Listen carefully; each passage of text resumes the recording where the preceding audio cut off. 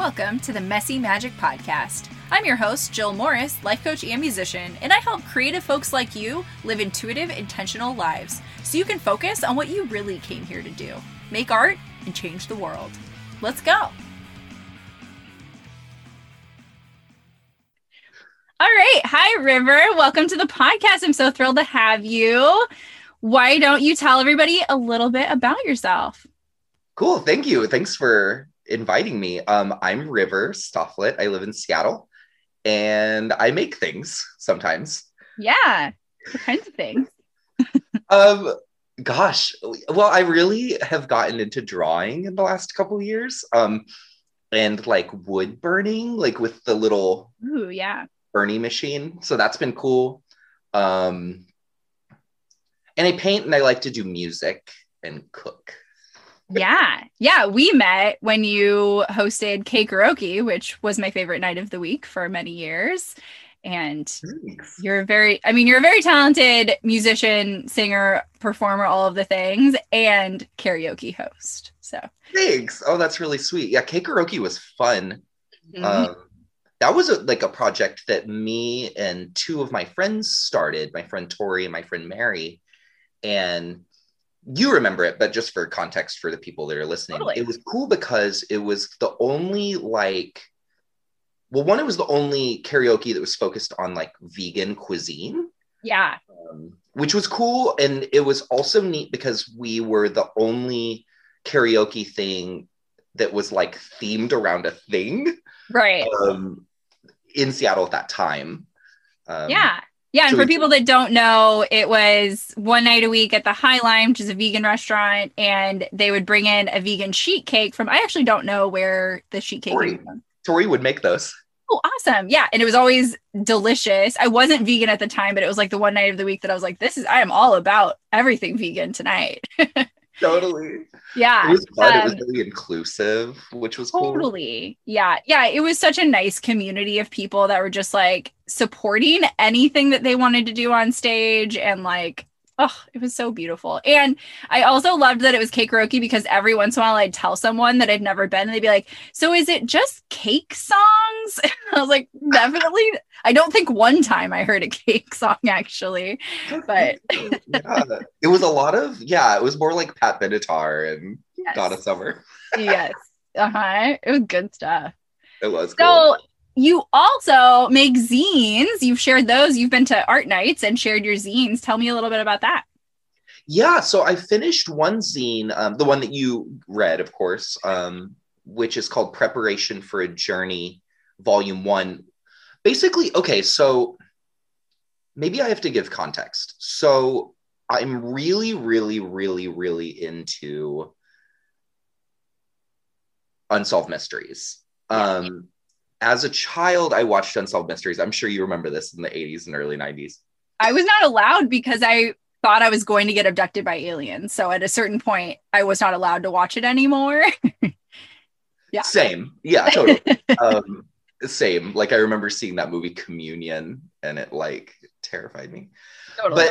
But there was something about it that I was really turned on by, like the idea of this unknowable, like this concept that there is no answer to something felt very attractive to me. And I wonder how much of that was like in response to like being brought up in a religious environment. And I think maybe that was my childhood subconscious desire to break away from that in some way. And I think that maybe it was my kind of extreme way of like finding my own kind of magical way of thinking as a kid, right? Yeah. And so I got really into the idea of ghosts, aliens, that kind of stuff. I don't know if I actually believe in any of that stuff, but the idea of it I think is really cool. Totally. So I guess that was my context, but I guess what inspired me doing this zine was I wanted to do a zine. And I also wanted to do something that was about exploring, how do I say this? Exploring someone's desire to be heard. Sure, yeah. And seen. And so the story follows, you remember this story follows Travis Walton, which was a man that was abducted, he claims, by some type of creatures, and was horribly abused by them. And I wanted to explore a culture of where we talk about that type of trauma, not aliens or whatever, but just where we can kind of facilitate a culture of listening. Totally. Yeah. Yeah. Without needing to maybe like internally validify how it happened, and maybe more focus on like just what was your experience and what does that mean to you. Precisely. And I think that sometimes, and I would love to hear your take on this, but I think that sometimes our culture focuses way too much on how can I personally attach my story to this person's experience, which I think unfortunately negates a lot of our ability to be compassionate and empathetic. I think that sometimes we have to accept that we don't understand, and that we don't need to understand to have empathy. So I think that maybe that's why I wanted to explore that topic, because it's a little easier, I think, to digest for people. And we all have stuff. Right. So. Yeah. I mean, I think that's such a powerful reason for art, is to explore things in a way that isn't so it becomes emotionally tied, but you don't go into it emotionally tied to like, I need to process through this. It's kind of the after effect of just being involved in art. And I think that's such the beauty of it. And I love how you described like using kind of the supernatural as that being the vehicle, because it is something where you can get into the mystical part of it rather than feeling so emotionally tied to like the truth. I mean, I think people that do feel that way then don't fall into any discussion of supernatural, but I think it is a really beautiful vehicle for, like, let's just explore what was this experience. I think so often, like, I think you brought up a really good point of we need to know the truth of something versus what it means to us, which just is the wrong question, as well as we ask why in a way to explain blame instead of to explore how to experience things differently, which I also think that art is such a beautiful vehicle for, of asking the same question in a different way, right? Mm-hmm. I couldn't agree more. I think you hit the nail on the head. And I think that my intent with this was absolutely everything that you said. And I think that the other part of it for me, and this is just totally personal, my intent also was to explore, excuse me, listening to someone's story without any desire to attach meaning or anything else to it. Just going, I believe you. Right. And not having to go, I believe you because, no. There's no condition. Right. I believe you because you said it, and that's fucking it. And I really wanted to kind of facilitate that type of conversation, I guess. I love it. Yeah. And I mean, that energy was definitely in the story. Like I've told you before, it's so beautifully written and just like really engrossing. And it is, you are taken in a sense of like, there's no question of, do I believe this? Because why? That's not the point. Like, it's just you're in that world of like, it's not the point as to whether or not this is true or valid or anything. It's just, this is the story. This is what is. And what am I taking from that? Not like for me, but like, what is that saying to me, you know? Thank you. Oh, that's really kind. Well, and I'm not a writer. You know, I didn't get like good grades and stuff in high school. I didn't go to college. You know, I didn't do any of that stuff. Not to diminish other people's choices of doing that. I'm just saying I didn't. And I wasn't like an academic, and I'm not an academic. And so the other side of that, and I wanted to add this because I forgot to, another part of me to choosing to make a zine is that I'm not a writer. I'm bad at spelling. I don't really know how to use punctuation. So I decided to lean into that. And so I got rid of technology. I didn't use a computer. I used a typewriter from 1960 something.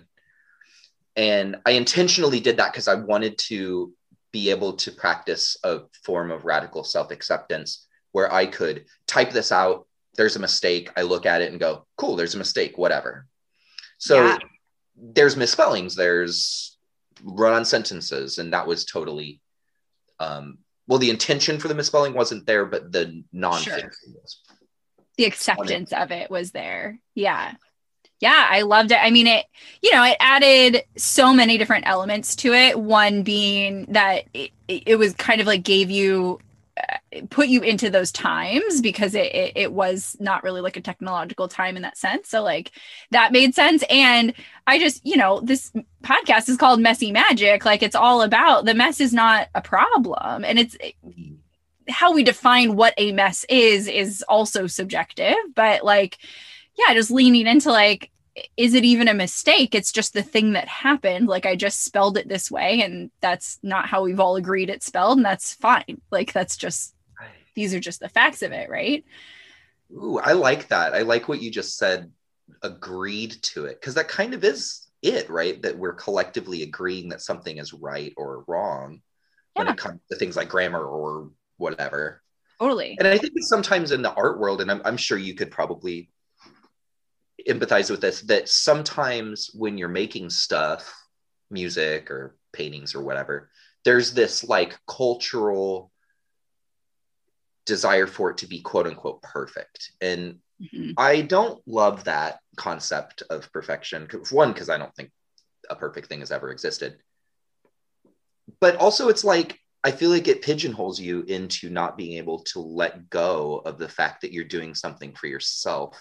Right. And not for some, I don't know, fucking external validation. You know what I mean? Like, you're just doing it or whatever. Well, and that's what I talked about on when this podcast comes out, the second to last episode about perfectionism, where I've kind of come around for at least myself, and no one else has to agree, but like, I do think perfection exists. I just don't think it's what everyone says it is. I think that perfection is just what is true and what is now. Like, because there is no objective definition of perfection, and that's why we say it doesn't exist, because we can't all agree on it. But if all we're looking for is truth, then perfection does exist. And if that's what we're seeking, like, we can allow ourselves to seek perfection in just saying like, is this true to me? And so then, like, to your point, like, if you made a spelling error in quotes, it's still perfect because it is, right? I love that. That's like saying, one of my favorite quotes is, you're beautiful because you are yourself. Yeah. And I think that maybe that's the same thing, right? Like, you are perfect as you are. You don't have to strive to be someone else, or, right. Be who you are right now. You don't have to worry about who you are tomorrow. Right. Yeah, and that allows you to fluidity with everything. Like, I think we get really caught up on like, is this project this art project, is this done? It just is. Like, maybe it is done today, and you can allow the fluidity of like, in 2 months I might change it, and it still is this thing. It's just what it is today versus 2 months ago. Ooh, I love that. Yeah. I love that. I draw a lot from media when it comes to like making stuff. Like, I do paintings, and most of them are landscapes, or like sometimes mixed media, but mainly landscapes. Excuse me. And I think that one of the reasons why I'm attracted to painting landscapes is because they are imperfect. They're radically imperfect. Yeah. They're so imperfect that they're perfect. And there's no wrong or right way to paint a landscape, according to Bob Ross, and I agree. And I think that's a very beautiful process, is to like a mountain, right? You're scraping in a mountain with a whatever knife thingy or whatever. Mm-hmm. And your knife slips and it leaves this weird thing. And you're like, oh, that's kind of a weird thing. Yeah. Who's to say there's a mountain somewhere on this vast planet that looks like that? Right. Or another planet, or in your brain or whatever. Like, I don't know. Yeah. Yeah. And I also want to go back just for a second, because I just recorded an episode about tarot, and in it because I've been asked about it a few times, and I bring this up just to say that I realized as I was talking about it, I was like, I'm not an expert in this. Like, I've not been trained. I've not like taken classes or anything. And as I was saying it, it was kind of the same thing as like you saying, I'm not a writer. Like, I didn't get good grades or whatever, of like, we still in our society have this association with like, I'm not this thing, or I'm not an expert in this thing because I haven't done the like formal training in it. Versus like, if you had never said anything, I'd read your zine and be like, well, you wrote this, like, this is great. I love this. You're absolutely a writer. And I don't think that either way of determining who you are and what you assign to yourself is wrong. Just that there are, I explored it for myself of like, do I need to be an expert? What does that mean? And can I just be this thing? And is that enough? Like, what is your perspective on that? Ooh, that's great. Well, and I think that you used, at least from my perspective, I think that you use the $1 million word, enough. And I think that you're always enough, no matter where you're at. Mm-hmm. And I think that sometimes, and I'm guilty of this too, I think that sometimes we fall into this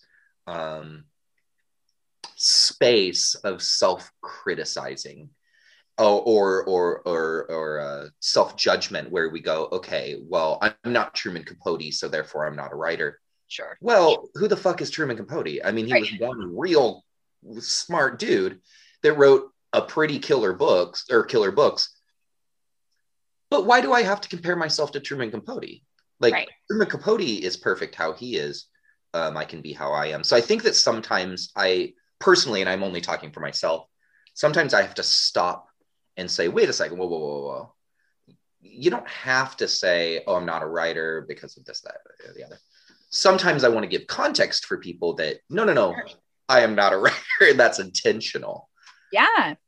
And so I think sometimes that way that person isn't looking at that and then distracted by it. Because I think that for some people that are an academic, that might be distracting, right? They're looking at it and they're like, oh shit, there's so many misspellings. Is that right? So totally.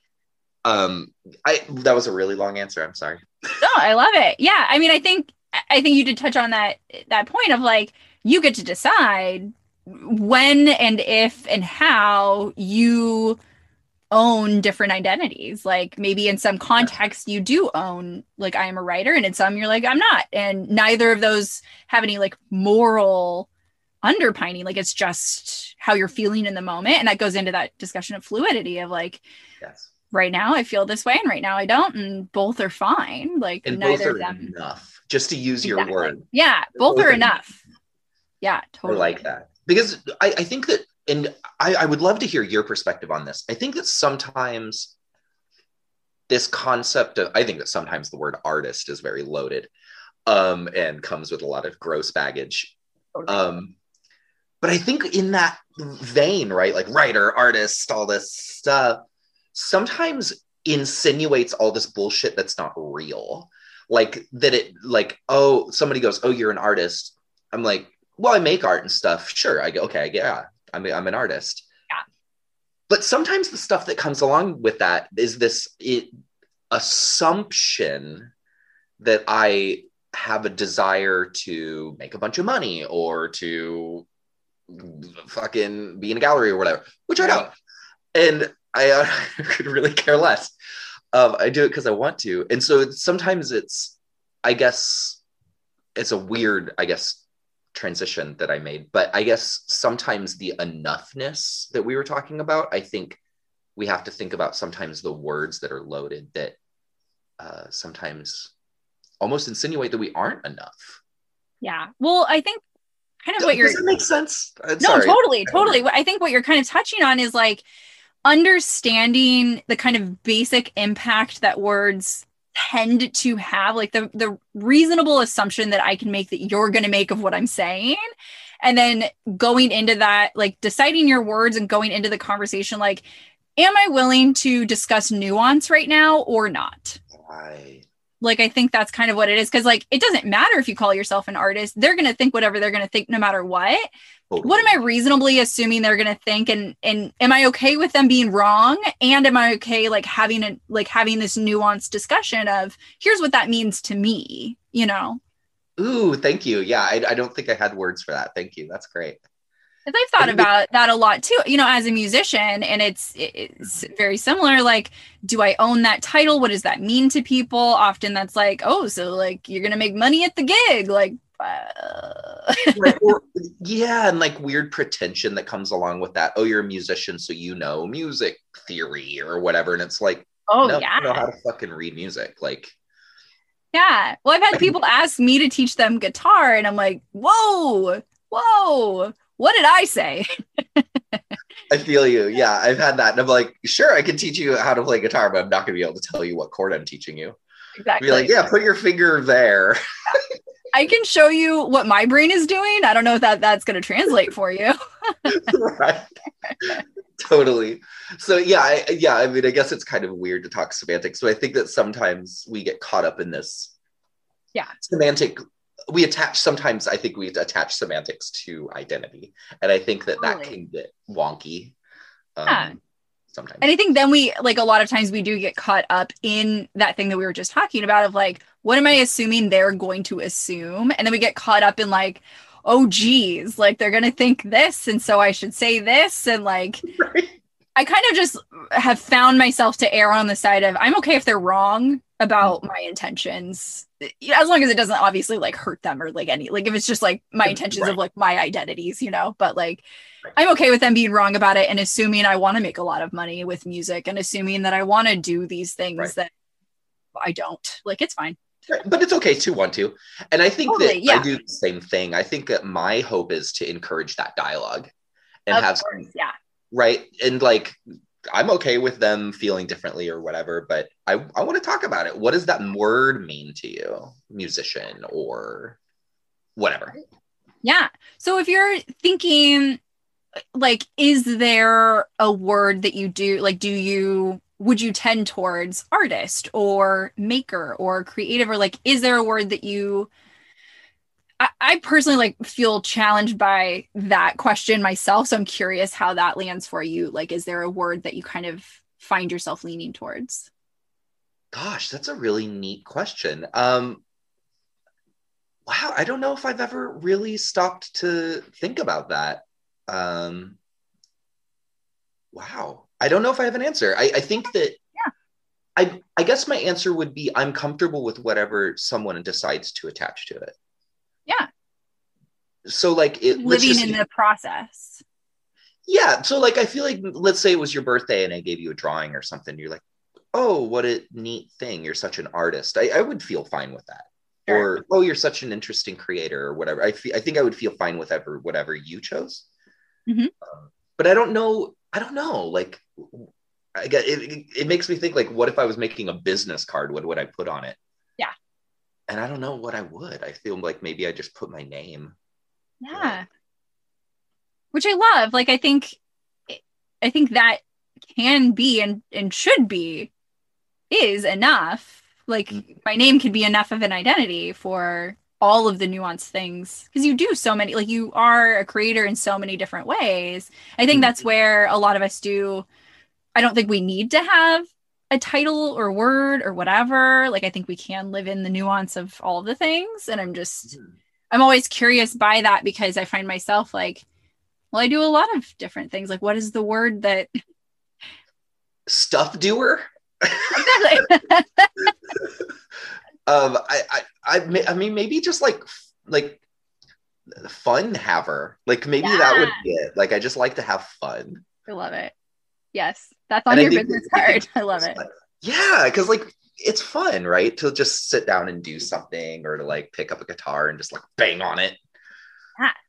How do you decide which avenue you're going to go down? Like, if you're feeling a creative pull, like, what is that experience like for you? Are you like, this is the time I play guitar, or is it just like, I don't know? What's that like? That's a really great question. It fluctuates, but I would say that probably a lot of my draw is what I'm consuming. So a lot of what I end up doing is what I'm being inspired by or stealing from, frankly. So like, let's say I'm like listening to lots of records. I'm probably going to be more inclined to like pick up my guitar or play the keyboard or something. Whereas if I'm looking at drawings or like, you know, going on someone's page and looking at their cool paintings, I might be more inspired to paint. But I do try, and whenever possible, I try to schedule time to do little things here and there, like, oh, I'm gonna make someone a mixtape, or I'm gonna, Yeah. that kind of thing, I guess. Nice. So I try to schedule it to some degree, but not too much. Yeah, how do you find that balance? I really come home to myself a lot.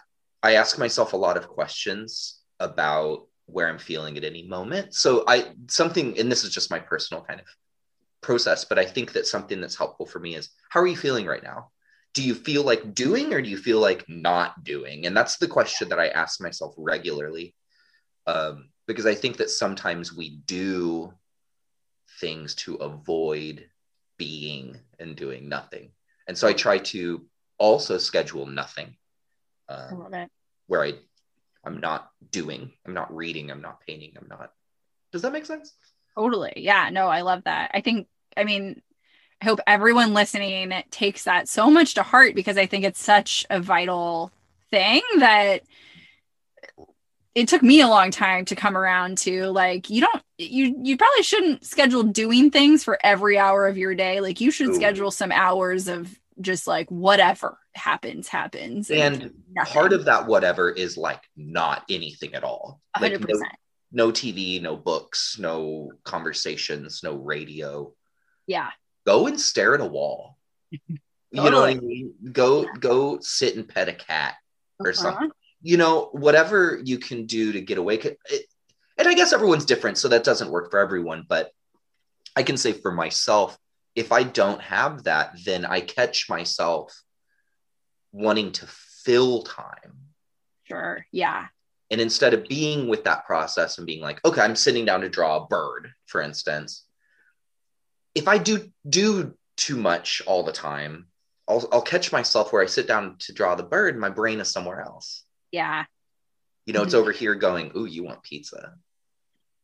Okay, well, my brain's always saying that, but fair. My brain is too. But you know, it's like thinking, oh man, pizza, that's cool. Oh, I could get mushrooms. And instead, it's like, no, maybe I should just be here with this bird. Mm-hmm. So something that's helpful for me is to schedule times where I don't fill my brain with anything at all. And I think it's so important for obviously so many reasons, but I think often too about like our generation and older having time where we were bored, you know, and how much creativity came out of that, and how much self-exploration came out of that, and skills, even just mental skills, that is like just not a part of our culture right now. It feels like, unless you're like you're saying, like intentionally. And I have to catch myself too. Like sometimes I'll be journaling and I'll kind of space out, and I used to make it a problem, and now I'm like, that's my thinking that's my like space time. Yeah, I don't have to actively be writing to be in this present moment. Like all of it is a part of it. And I don't like, it seems like our culture is very much, but like consume and do, and that's your two options. 100%. And I think that you used a really good word that I'd want to highlight is space. Spaciousness, I think, is, for me, and I should really emphasize this, for me, spaciousness is where I want to be. And I think I would like to try and do more spacious projects, projects that are aimless, that have no finishing point. I've been getting really into making art that is impermanent. Art Tell me more. So I've been trying to make art that's consumable or breakable, like food. I want to start making things that are just left somewhere to rot. Yeah. You know, things that are aimless, that don't have a finish. I really like the idea of doing non-finishable art. I love it. Because I think it creates a spaciousness where you're able to just kind of explore it, both as the person doing it, but also as the person consuming it and see it. So one of my ideas, and this is totally in its infancy, is to do a project called The Art of Being Bored. I love it. Where it would be a journal that you do, and the journal is about your boring process in every day. Yes. So like what, like an hour a day you sit down and you talk about, okay, how did I help encourage myself to be bored? Ooh, I love that question. Yes. We're so afraid of it. I feel like we would become afraid of being bored, as if that space is a problem. 100%. And I think that we've failed to realize that boredom, like failure, is your best friend. Oh, yeah. These are crucial elements of self-acceptance and growth and wisdom, I think. Personally, that's my belief system. Well, and it's so interesting because I feel like we societally like have this idea that failure is so bad or whatever. As if success is then really great, right? Like that's kind of the perspective, which sure, but also it's like, but then we don't take the success and live in it either. Like we think that that's the better option, and then we don't do anything. We're like, well, we did the thing, now there's the next thing to do. So we're not living in any of it. Is kind of how I could not agree more. Tom Waits has this really great quote. Success is far more dangerous than failure has ever been. And I really try to live by that as much as possible, because there's this nebulous concept of success, first of all, I think is problematic in that it suggests that there's an upper point echelon of something, that you can actually master something, which I personally do not agree with. I don't think that there's ever been someone that's fully mastered anything. Yeah. I do think, you can get close to mastering things, but I think that to truly learn something is to be always learning something. Yeah. You talk to someone that's super great at painting, right? Somebody that's like, just say somebody that's like wicked amazing at painting, right? There's never a point in their life where they stop being better. Right. And stop failing. Yeah. Well, wouldn't that be boring? Super boring. And also you wouldn't fucking learn anything. Yeah. You got to fall down, to learn how to walk. So I think that, I don't know. I think a lot about this, our societal idea of failure is ugly. Yeah. And it's like, that's the fun part. I mean, it doesn't always feel fun in it, and that's fine. Like it doesn't need to be. But if you can see it that way, it really is. It's like, that's where you learn everything. Like that also just is every point of the process, except for whatever your goal was in the 1 second where you attain it, quote unquote, whatever that means. Everything else is the quote unquote failure. So like, that's just life, right? I agree. And I think that's one of our cultural dangers of goal setting. I think that our culture has this idea of setting these distant lines, go, okay, this is where I'm trying to attain.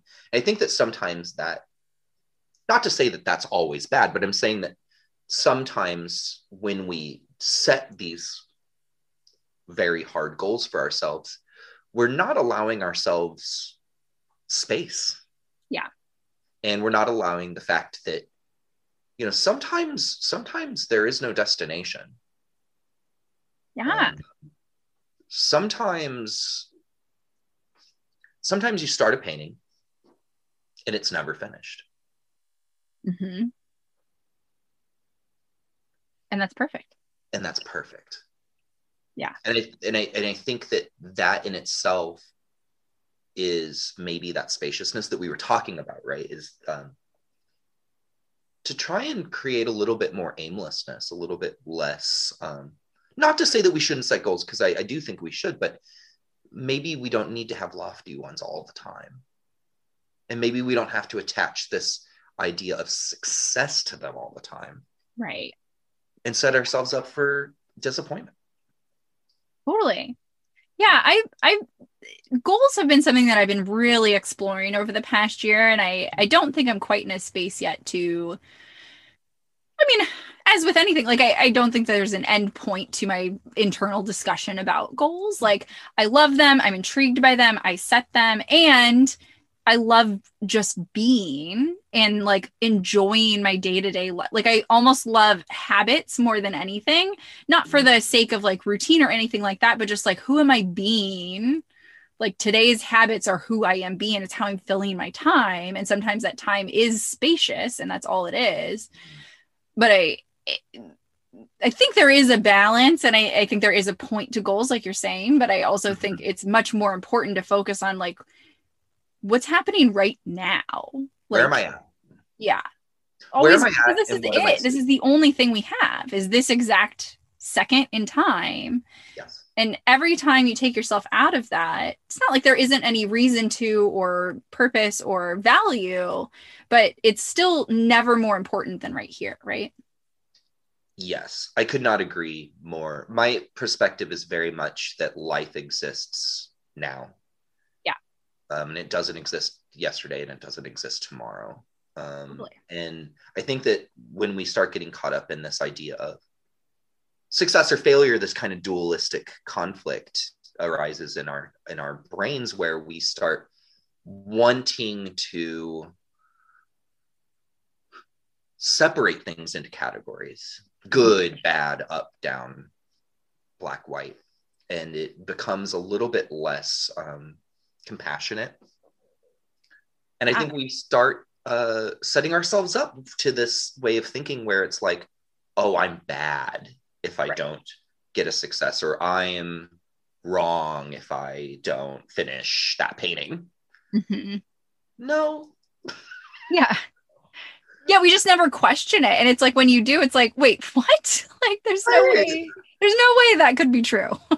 Right. That whole idea that if you start something, you have to finish it thing, I think is horribly disgusting. Yeah. The don't do it unless you're going to do it right thing, I think was also disgusting. I don't know. Agreed. Yeah. No, what does that even mean? What do those words mean? Like, they're so, we place so much value on subjective words that it blows my mind. It's like, there's no collective idea of what is right. I mean, there are certain things that a majority are probably like, that's more right than not. You know? Like, don't blow people up or whatever, right? Like I think most of us could agree that that's like not a good thing to do. Not cool. Don't do that. But that still is like, we're on varying degrees of what even that means, right? Sure. Like there's just always nuance, and we've lived for so long in this. It makes sense. We've lived so long in this fear of nuance because it's not as easy to understand, right? Mm-hmm. Like it requires more discussion. Like we're talking about, like, yes, what word do you want to use to describe yourself as a creative in whatever field? We're so scared of that longer discussion because it takes more time. Like everything needs to be so quick. And it requires space. It requires space, yeah. Which a lot of people are very uncomfortable with. Yeah. A lot of people, and this is not a judgment toward anyone, sure, but we have been conditioned by our society to fear that space of being with ourselves. Totally. And that's why we fall into rigidity. It's why we fall into these rigid concepts of this is how I feel, or this is how I am, or whatever. And, a rigid tree breaks. You got to be bendy and, and kind of go with it a little bit. Totally. I love it. You got to be bendy. You got to be bendy, right? Like everything is kind of a spectrum, and it doesn't have to be this kind of like success, failure. Like, no, it can be both, and it can be none. It can be. Yeah, it can be none. Like it can just be the experience that you have. Keyword be. It could just be. Yeah, it could just be a thing. And I think to, not intentionally, but to kind of bring it back to karaoke, like it's something that I think about often, and I think maybe people are starting to really hear this message, but that I love karaoke. I personally love performing and singing. Like that's just something that's really, I'm very passionate about in general. But also I just love the experience of it because it is very much, it's so focused on the process versus the outcome. Yes. And, and, but when I would invite people like, hey, this is a really fun thing. You're not required to do anything, like just come and have a good time. I would get a lot of resistance because people were like, I'm not good at singing, so I don't like karaoke. And I just think it's a mirror for a lot of things in life. And you don't have to choose to go to karaoke after this or whatever, but like the idea, I mean, you should, but the idea is just kidding. Is just that like it's about like all of it is about the process, and just like you don't have to be quote unquote good. Like that's not the point. It's the point of creating and being and doing to create to be. Yeah, like what's your perspective? Wow, it's like you took that from my heart. I felt that way for many years. When Mary and I were new to hosting karaoke at the Highline, because prior to that it was a place called Squidney, the little vegan place in Georgia. Sure. Mm-hmm. And I was hosting it mainly, and then Tori was co-hosting it before Mary came in. And so when Mary and I started doing it at Highline, there were two things that we fundamentally were somewhat rigid about, and the two things were every single person gets celebrated. Yes. Actually, I'm sorry, it was three things that we were kind of rigid on. Every single person that goes on that stage or doesn't go on that stage gets celebrated. And that was very important to us. And it's a value that I hold to this day. And it was a culture that we created, or not created, I should say. That's egotistical for me to say. We helped facilitate, I think. Totally. And then the second thing was that every person that went up there, when they were up there, it was their time. Mm-hmm. That was the other thing that we agreed on, that when that was on, that's why when some drunk person would go to jump on the stage, we'd typically tap them on the shoulder and go, come on here, come to the dance floor. Yeah. Right? Unless it was someone's best friend and they went up there to sing with them or whatever. Of course. Yeah. So that was the other thing we were fairly rigid on. And then the third thing that we were very rigid on was we're not going to take bribes. And that's something that a lot of, and I only bring this up because I think it creates another environment where it's like, hey, you know what? Like, no one is above anyone else. No one's skill level is above. No one's popularity because they are friends with so-and-so or whatever. Right. So if you came and you put a ticket in, you might wait a fucking hour. Yeah. And that was what made us special. Because somebody would go, oh, I'll give you $10 if I can. No, you can give us $10. We'll take your $10. We're not going to move. Yours right there. Yeah, but you're going to have to wait for Jennifer. You're going to have to wait for Vanessa. You're going to have to wait for Joey to sing. And I thought that was really a cool culture to facilitate. Sorry. No, yeah, I was just going to say that 100% I agree with all of those, and those were certainly reflected in my experience there as well. And like I've gone to so many karaoke nights where it does feel like, should I have given them $10?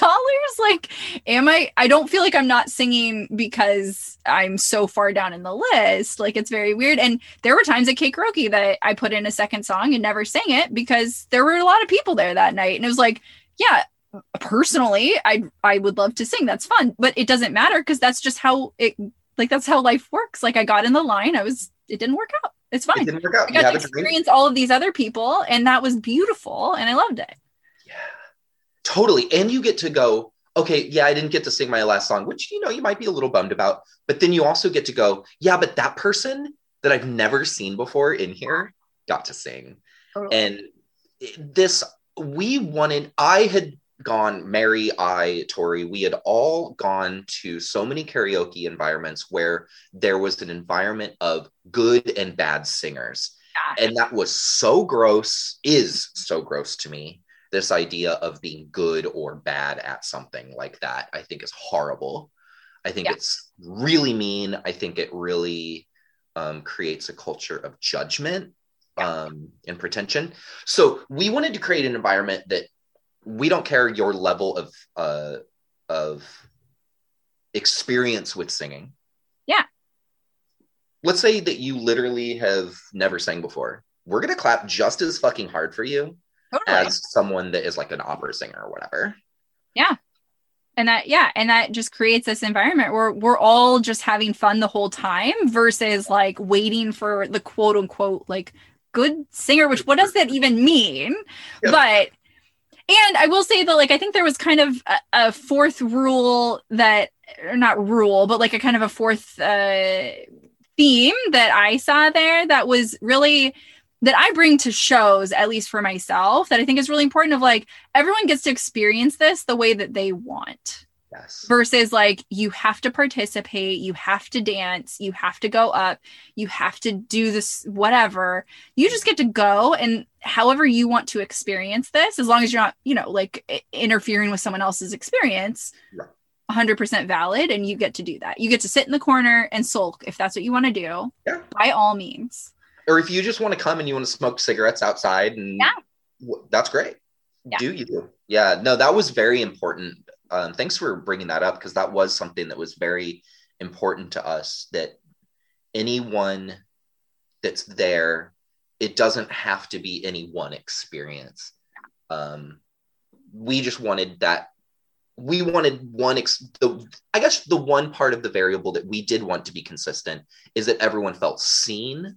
Mm-hmm. And everyone felt appreciated, because I think too much of our lives, I don't know if you feel this way, but I think so much of our lives in our day-to-day is spent questioning whether we're seen. Yeah. Mm-hmm. And being a queer person, or being, I'm sure you can identify with this, you know, in your life, that being a person that has to think about that regularly, mm-hmm. whether you're queer, whether you're a person of color, whether you're a woman, whatever, you have to question so often in your day-to-day, am I being seen? Am I being heard? And we wanted to make sure that environment, that no matter who you were, that we looked you directly in the eyes and said, we like you right now, who you are. That's it. Yep. You're here, and that is true, and that makes it perfect. Whoa, for full circle. I love it.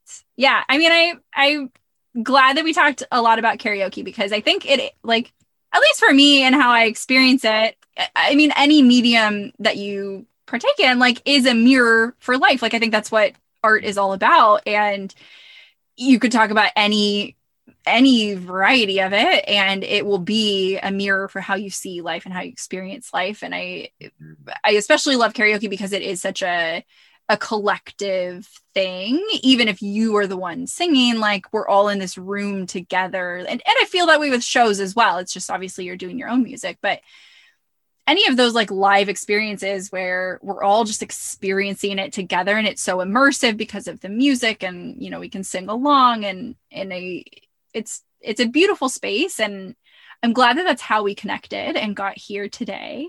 And it is just a jumping off point for so many other creative endeavors, which I love, and I love to talk about. And I thank you for all of your perspectives.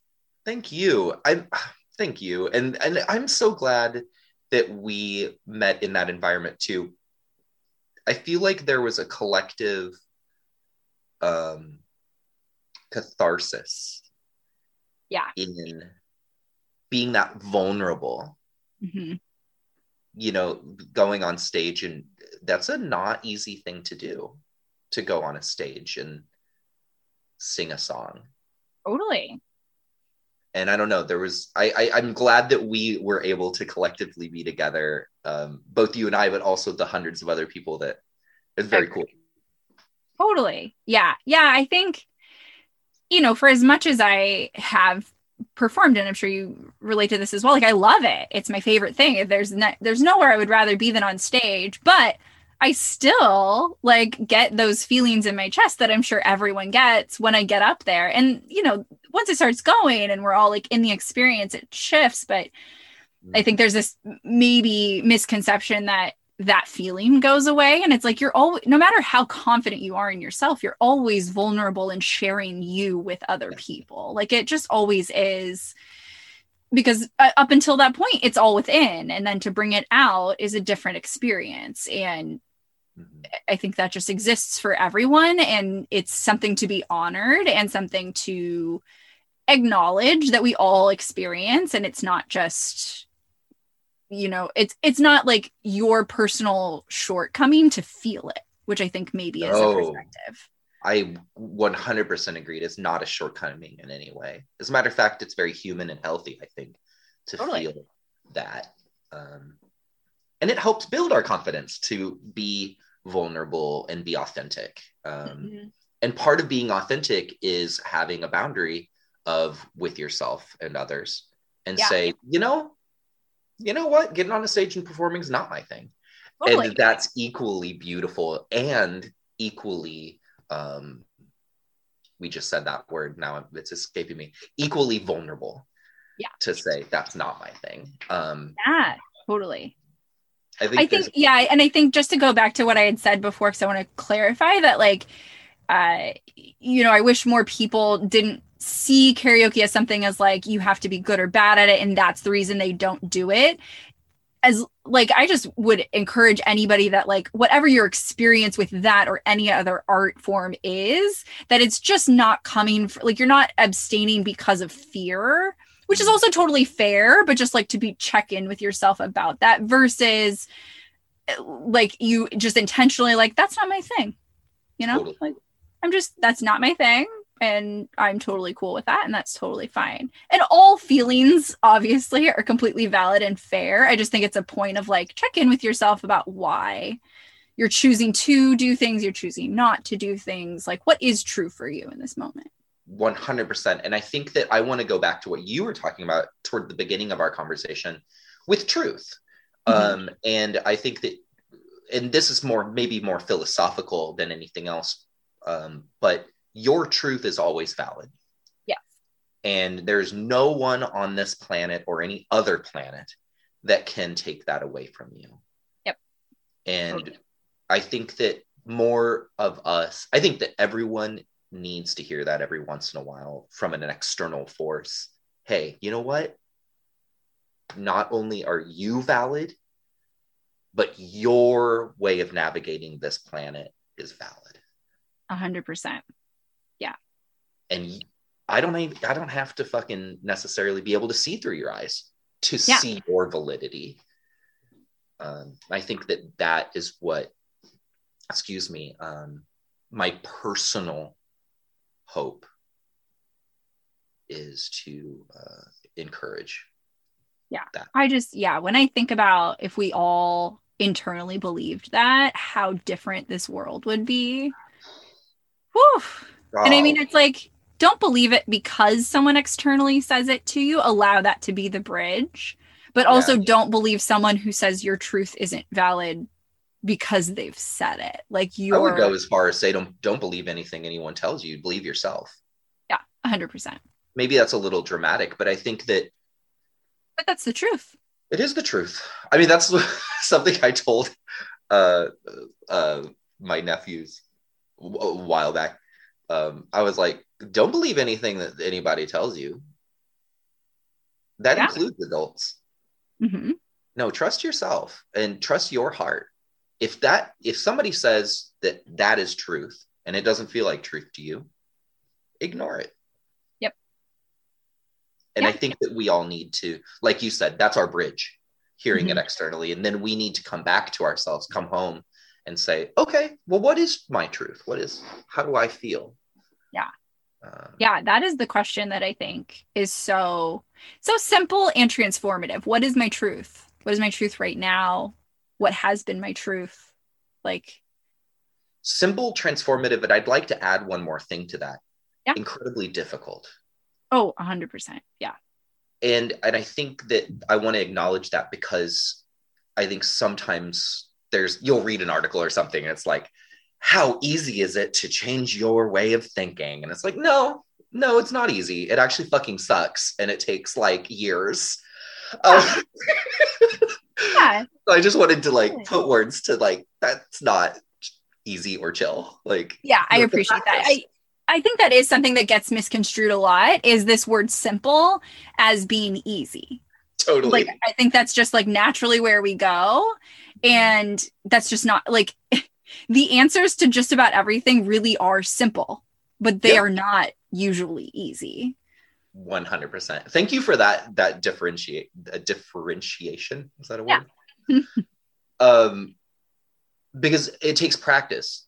You know, Bob Ross, one of his things that he said was that, and I could be misquoting, so I apologize if I am, but in a nutshell, he said, if you practice something, you can do it.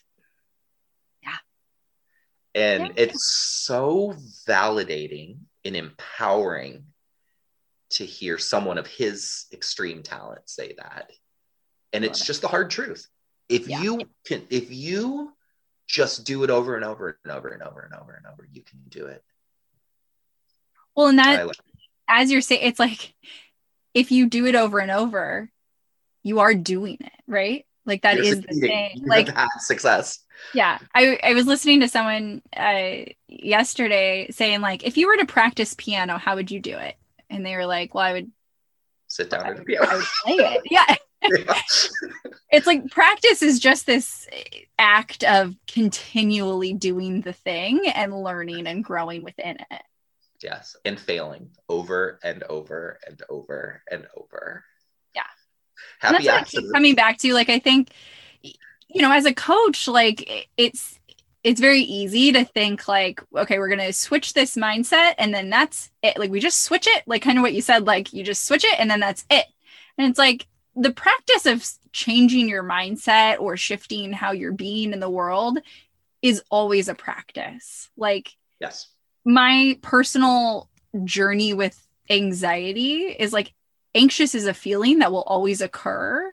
My practice is how I interact with it. And I think about that with art and anything in your life is like, there's the feelings and the actions and the practice is the being within it. I could not agree more. And I think that that's why it's so crucial to come back. Come back to yourself. You brought up anxiety, and I think this is such a good example. To sit in that and to name it, you know, to say, who am I sitting with right now? Oh, okay. I'm sitting with anxiety. Hello, anxiety. I acknowledge you. Oh, I'm sitting with disappointment. Okay. Hello, disappointment. You're there. I see you. You're not my enemy. Right. I'm not avoiding you. I'm not fighting you. I'm acknowledging you and I'm moving forward. And I think that we need to come back. Excuse me. That's the practice, is to come back home and say, okay, I'm here. My anxiety is here. We are not separate from each other. Totally. Right. And I think that's how we heal, is to acknowledge that these are valid feelings. Totally. And okay. And you are not bad for feeling them. Totally. Yeah. I love how you said that, because it really is that you're just sitting with it. Like all of the spectrum of feelings are just a part of your experience. They're just there with you. And the more that we try to push them out of the car, like that's where suffering comes in, right? Because it's like, well, but I'm literally attached to you. So like, could you let me back in, please? I don't know if you know this, but I teach meditation. And one of the things that I teach is to observe, acknowledge, and move forward. I love it. So whatever feeling you're feeling, let's say you're feeling happiness, acknowledge that you're feeling happiness, name the happiness, go, okay, I see you, happiness. And then go, all right, going somewhere else. I love it. That's so similar. Like I have my own 3-step sort of process of like awareness and then acceptance, and then you take action. And I think it's very mirrored what you said, like same thing. I think that maybe we're doing the same thing. I love it. Yeah, I like that. And I think the universal like experience. That's what I love when those things pop up in different ways of like, we're experiencing this with different words. Sure. Sure. And from our own truth. Mm-hmm. And how we observe the world. I mean, there's no one way up the mountain, right? Totally. And I don't know. I think that sometimes our process, the art process that we do, is sometimes that in itself. It's an acknowledgement of something that we sit with. Yeah, I love that. Yes. That's beautiful. And then the witnessing of it is the acknowledgement of another person's truth. And the moving on is letting it go. Mm-hmm. Okay, I drew that picture. That's it. Yeah. It's done. I'm going to move on to something else. Yeah. I like that. I love it. Well, what is next for you, River? Today or? Yeah, in life. Today, tomorrow. Well, whatever that question means. That's a great question. Today I plan on hanging out with my sibling. They're gonna come over and pick me up. We're actually vaccinated, so we can do that now. I'm gonna hug someone today. Oh my gosh, that's a celebration. That is a celebration. And as far as like art goes, because this is an art podcast, I would say I plan on starting a drawing tomorrow. I think I'm gonna draw a bird. Love it. I love your bird drawings. They're so great. Thanks. I'm excited. Thanks. Yay. Well, is there anything else that you would like a final piece of wisdom you would like to impart upon our listeners? Piece of wisdom. Yeah, I guess so. Take your own advice. You're the wisest person you know. I love it. Perfection. Yeah, perfection. Awesome. Well, thank you so much, River. This was so great, and I am so excited for everyone to hear this. Thank you, and thanks for having me. I feel really touched that you asked for me to be here, and it was really fun. Thank you. Yay. Okay, we will see you next time. Cool. Bye. Bye. If this podcast inspired you, the next best step is to book a call with me. The link is in the show notes, and together we'll have you creating more art and more change. You are magic. Let's show the world. Talk soon.